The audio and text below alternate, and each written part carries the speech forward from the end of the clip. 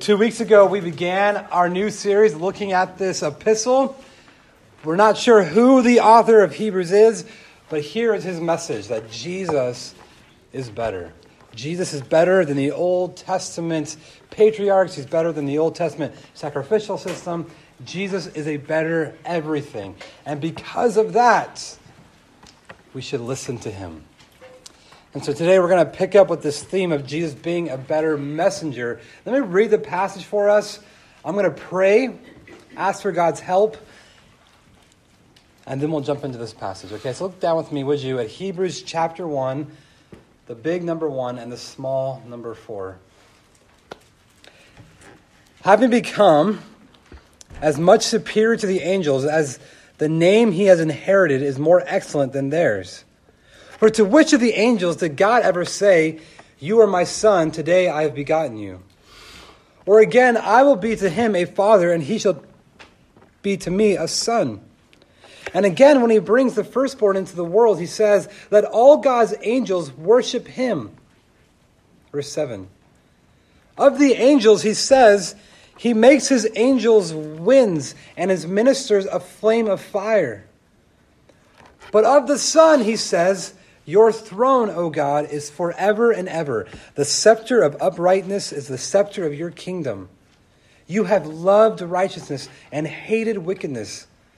Therefore, God, your God, has anointed you with the oil of gladness beyond your companions. And you, Lord, laid the foundation of the earth in the beginning, and the heavens are the work of your hands. They will perish, but you remain. They will all wear out like a garment, like a robe. You will roll them up. Like a garment, they will be changed. But you are the same, and your years will have no end. And to which of the angels has he ever said, "Sit at my right hand until I make your enemies a footstool for your feet"?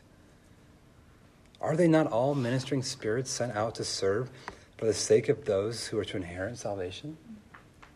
Chapter 2, verse 1. Therefore, we must pay much closer attention to what we have heard, lest we drift away from it.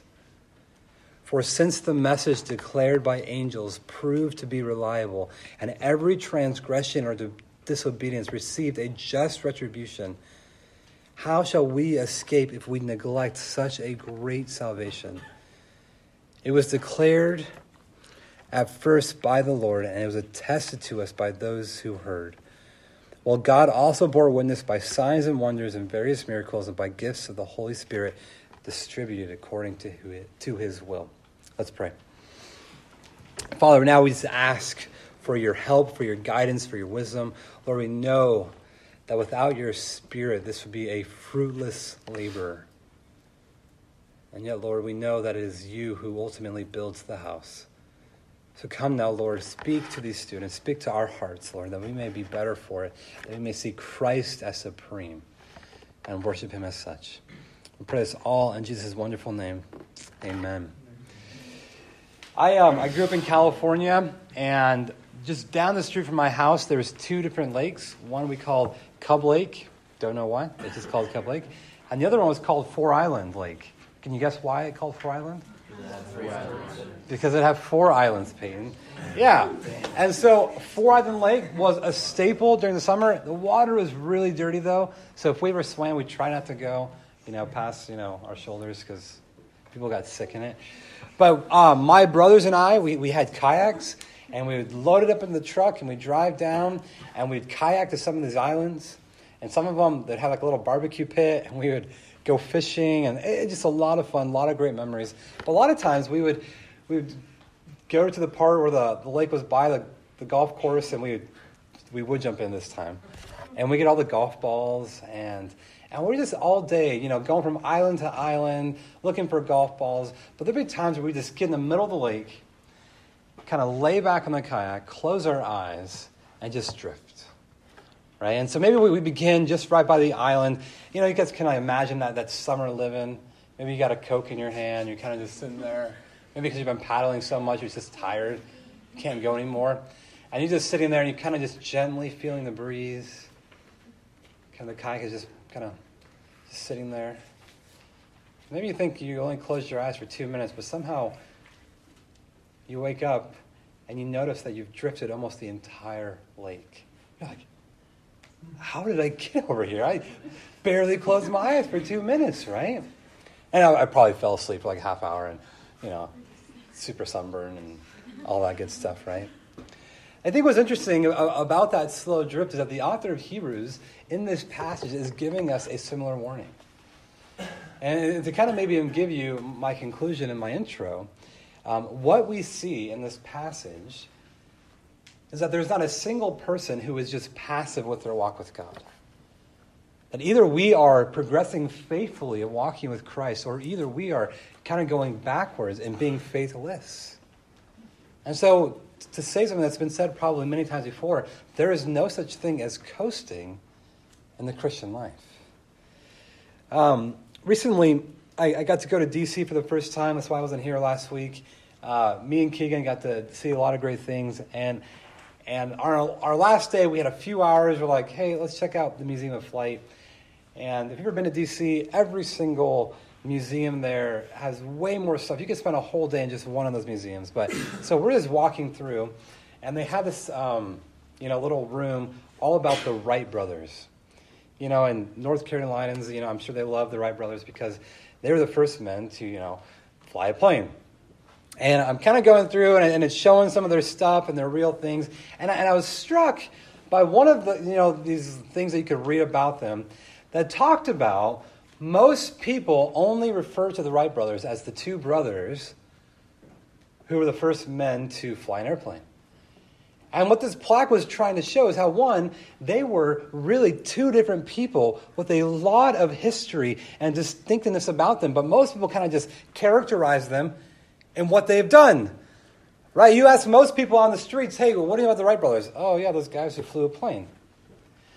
And it just kind of made me think that what this museum was trying to do was trying to give us a more broader understanding and the context of who the actual Wright brothers were.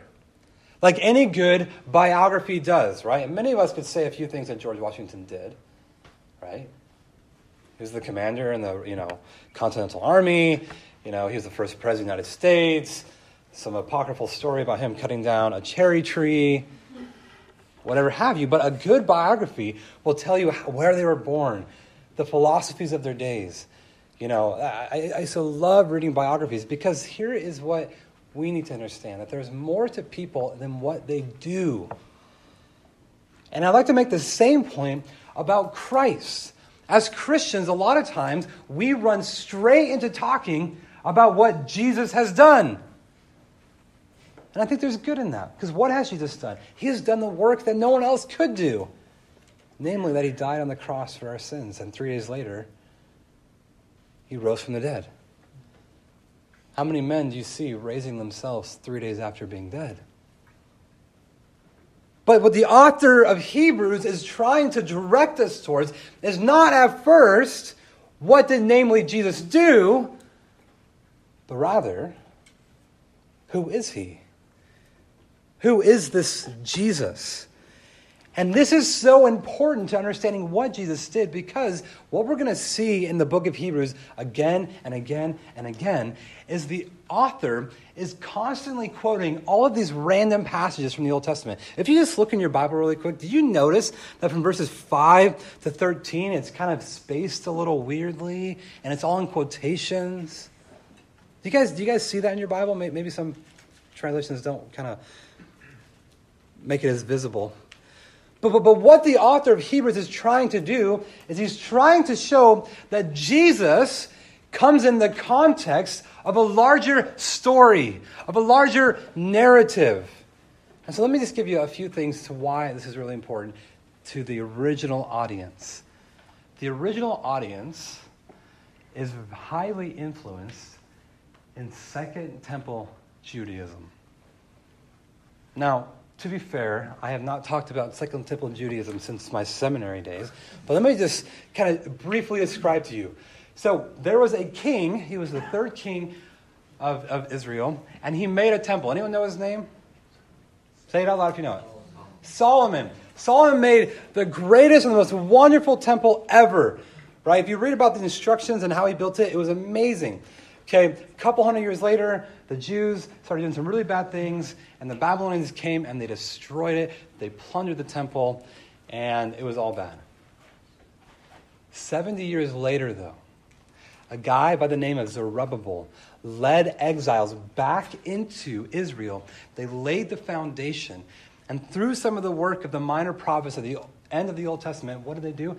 They built a second temple. Hence, Second Temple Judaism. And what was distinct about Second Temple Judaism is, one, they're like, we're never having kings again. Kings suck. They're the worst. They led us into all of that idolatry. But two, they're all about education. Does anyone, maybe if you're Jewish or if you have Jewish friends, they're all about the synagogue, right? And passing on the faith, right? They're all, still to this day, Jewish people are all about education. But I say all of this, too, to make this one point, that in Second Temple Judaism, there was a high fascination with angels. In Second Temple Judaism, the context to which the author is writing, the people are just enthralled with angelic visions. As a matter of fact, we even see this throughout the other epistles, where Paul is even trying to tell the Colossian believers that, hey, it's not that cool to try to talk about worshiping with the angels.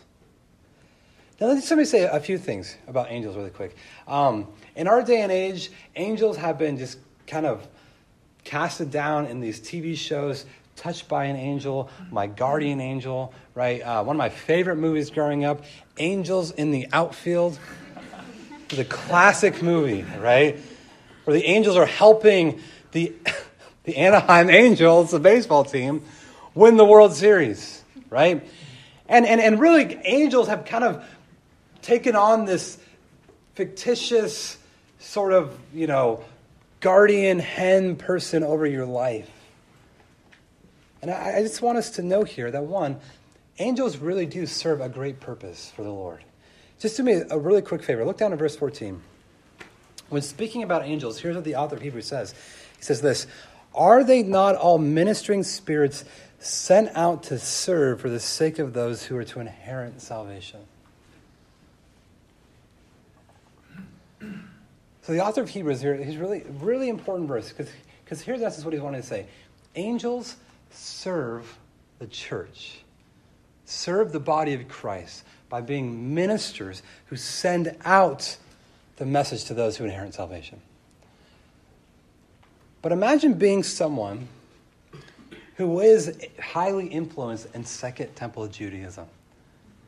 And someone tells them about Jesus, tells them about that he's the coming Messiah, tells them about how he is ultimately the true king of all kings, and that this king died on the cross to save them from their sins. And this person believes this message. And this person says, yeah, I'm going to be a Christian. I'm going to be a Messianic Jew. But then begins to kind of say, well, this Jesus person, he's okay. But I kind of like my old way of doing things. And what am I doing right now? Slowly drifting. Slowly drifting.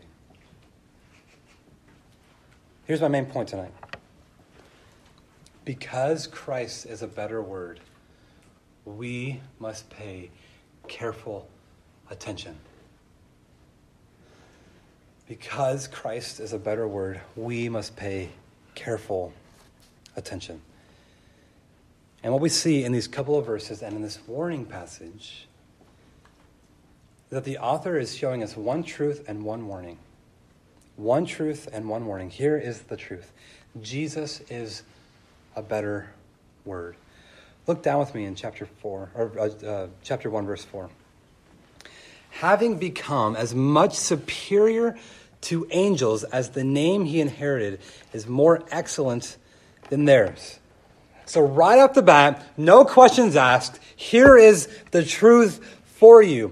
Christ is superior to the angels.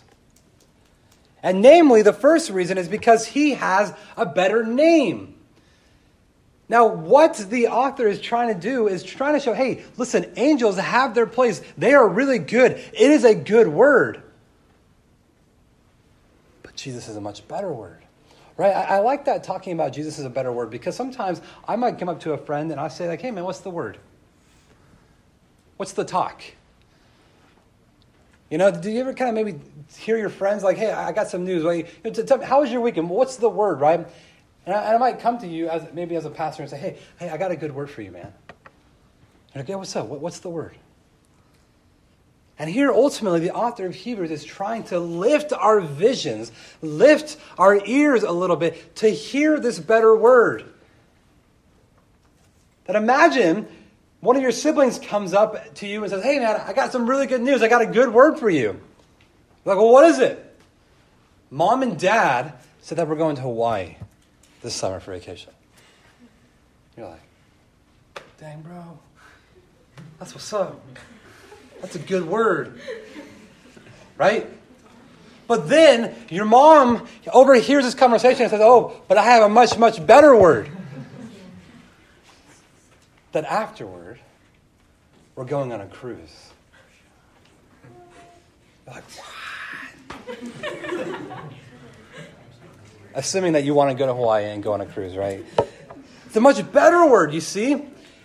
And it's interesting what the author of Hebrews is doing. He actually gives us, and I'm just going to go really quick through this. He gives us 4 reasons why Jesus is a better word than the angels. 1, he says, because he has a better name. And what that name is that Jesus has been given the name Lord.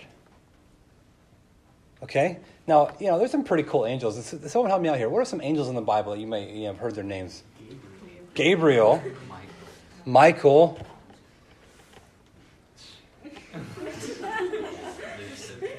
Hey, you all right? I was looking for that. Lucifer, right? Right. Todd. Todd the angel. I don't think so. So here's the thing, though. Because Jesus, the Son, has been given a better title, Lord, here's what this means. It means that Jesus has been appointed as the reigning Lord. I mean, guys, just think about it. Like, sometimes, like, you know, you go to a restaurant and something bad happens in the service, and imagine, you know, the water boy says, let me try to take care of your problem for you. And you're like, I appreciate that you work here and that you're concerned, but I need the higher authority here. Let me talk to the manager. Let me talk to the boss, right? And sometimes, you know, you've maybe even heard your parents on the phone kind of get really angry, or maybe they're at a restaurant. Or Kimberly, Red Lobster for life, right? Yeah, true. I heard that, right? Maybe you heard your parents before kind of say, I need to speak to a manager.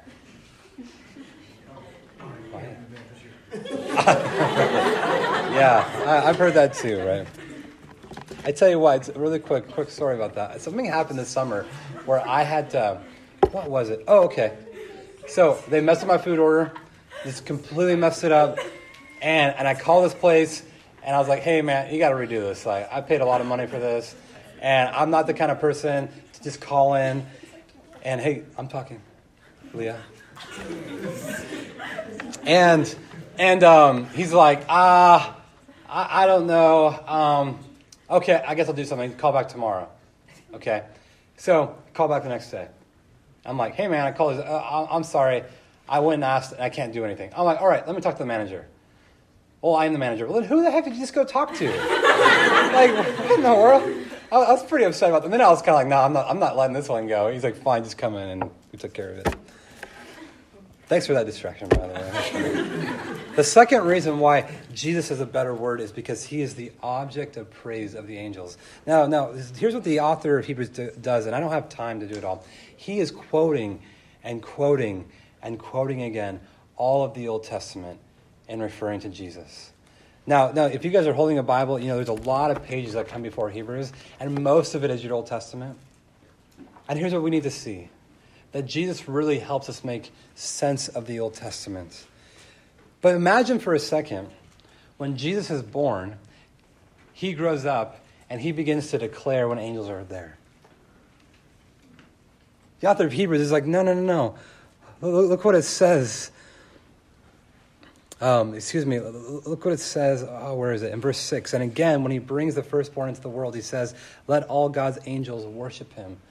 You know, I think of Christmas. Think of the Christmas story when Jesus is born. Shepherds are in the field, and a whole host, heavenly angels, declare the birth of the Son. The third reason that the author of Hebrews says Jesus is a better word is because Jesus is king. Namely, that he has a better anointing and he has a better reign. Jesus has a better throne than the angels. And so I just want to say really quick, guys, there are a lot of things I could say about angels, and I think sometimes people come up to me and they ask me questions about angels and demons, and my flesh just wants to tell them, who cares? We can get so distracted talking about angels and guardian angels and all these things and completely miss the picture and miss the point. And what is the point? That Jesus is much better than any word that any angel ever gave.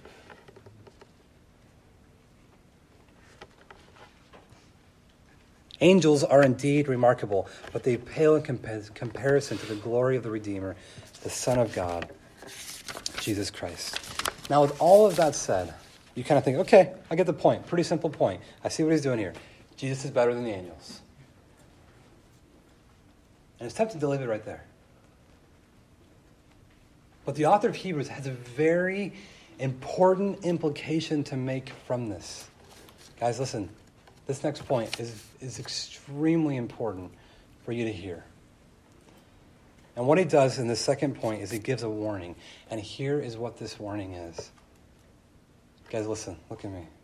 Here's the warning. Pay attention to the word about Jesus. Pay attention.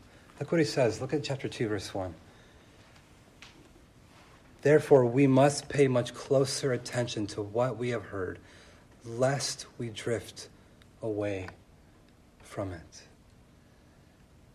The audience of Hebrews are being tempted to turn away from Christ. They are tempted to go into apostasy, into unbelief. And the author of Hebrews is trying to say, guys, listen, don't lose sight of who Jesus is. You must pay close attention. I almost am really encouraged by what he's saying in verse 1. Because a lot of times at youth group, you know what I'm always kind of saying? Hey guys, listen. Hey guys, hey, look at me. Hey guys, pay attention, right? I'm constantly trying to draw you in because what we say about Christ is not a normal word. We live in a world of constant information, of constant articles. On my phone every single day, I'm probably zooming through 30 different articles. We have more information and more messages coming at us than any generation in history. And the temptation, therefore, is to not actually hear or to listen to the most important message. Now, you can have a message on your phone that says, hey, make sure to dress like this. If you want to be cool, have these kind of shoes. You might read articles about how to be a better sports player, how to be a better musician, how to do better, college scholarships. There's so much information on your phone, on your TV. But imagine you get home tonight and an angel is in your room. And he gives you some words of advice. Like the whole angelic and he's bright and it's like, whoa. Imagine if you had an angel. But imagine even more that the word about Christ is even greater than that. And it's right here. It's this word about Christ that we must pay attention to. And so, guys, can I just tell you really quick? One of the dangers of our society, and one of, I think, the implications for you, is that we need to learn how to navigate trying to decide which messages that we hear so much are worthy of our focus. And what the author of Hebrews is doing in this warning, he's doing this. He's trying to say, we must give the utmost attention to the most worthy of all messages. The message concerning who Jesus is. Look back down with me at verse 11 and 12 of chapter 1. They will perish, but you remain. They will all wear out like a garment. Like a robe, you will roll them up. Like a garment, they will be changed. But you are the same, and your years will have no end. Jesus is unlike anything that is created. It's interesting that the author of Hebrews, quoting from the Old Testament, describes the world being rolled up like a dirty garment. Everything that you see in your life is temporary. Every issue that you have in your life is temporary. But Jesus is eternal. This is a message that it should have our utmost attention. And I love how he says in verse 1 of chapter 2, therefore. Anytime you read the word therefore, you should always think, what is this therefore? He's trying to take all of the theology that he just made, and he's trying to draw out an implication. It's like what we talked about 2 weeks ago. If Jesus is the better word, how much more then should we lend our ears to God's word? And so with the angels being great messengers for the church, but Christ being superior, the author of Hebrews wants us to be warned. I don't think we have enough warnings in our life when it comes to our faith. We have warnings about seatbelts, maybe some warning from our parents or from our friends. But how many people say, hey, I'm worried about your soul. I'm worried about you not really knowing Christ. Let me just be very open with you right now. I don't come to Sunday nights and I see you guys and I try to look into your hearts and to know whether or not you're really a Christian. I don't have spiritual eyes to see whether or not someone's truly saved or if someone's just saying they believe in Jesus. But can I just say, in a room this size, the temptation is to assume that because you're here, you're a Christian. But may I just add, that would be a foolish thing to do. The chances are that there are probably not just a few, but maybe even a lot of you who may say that you trust Christ, but in your heart, functionally speaking, you do not know him. And so yet the warning stands for you. Do not slowly drift away from hearing this word about Christ. Every single one of us, whether you know it or not, we are either taking steps towards faithfully following Christ, or we are taking steps that are going faithlessly against Christ. And here's the real danger in it. The author of Hebrews here is using nautical illustrations, the language of drifting away. Just like when you're in a kayak, you close your eyes and you think that you've only been asleep for 2 minutes, but you've drifted so far down.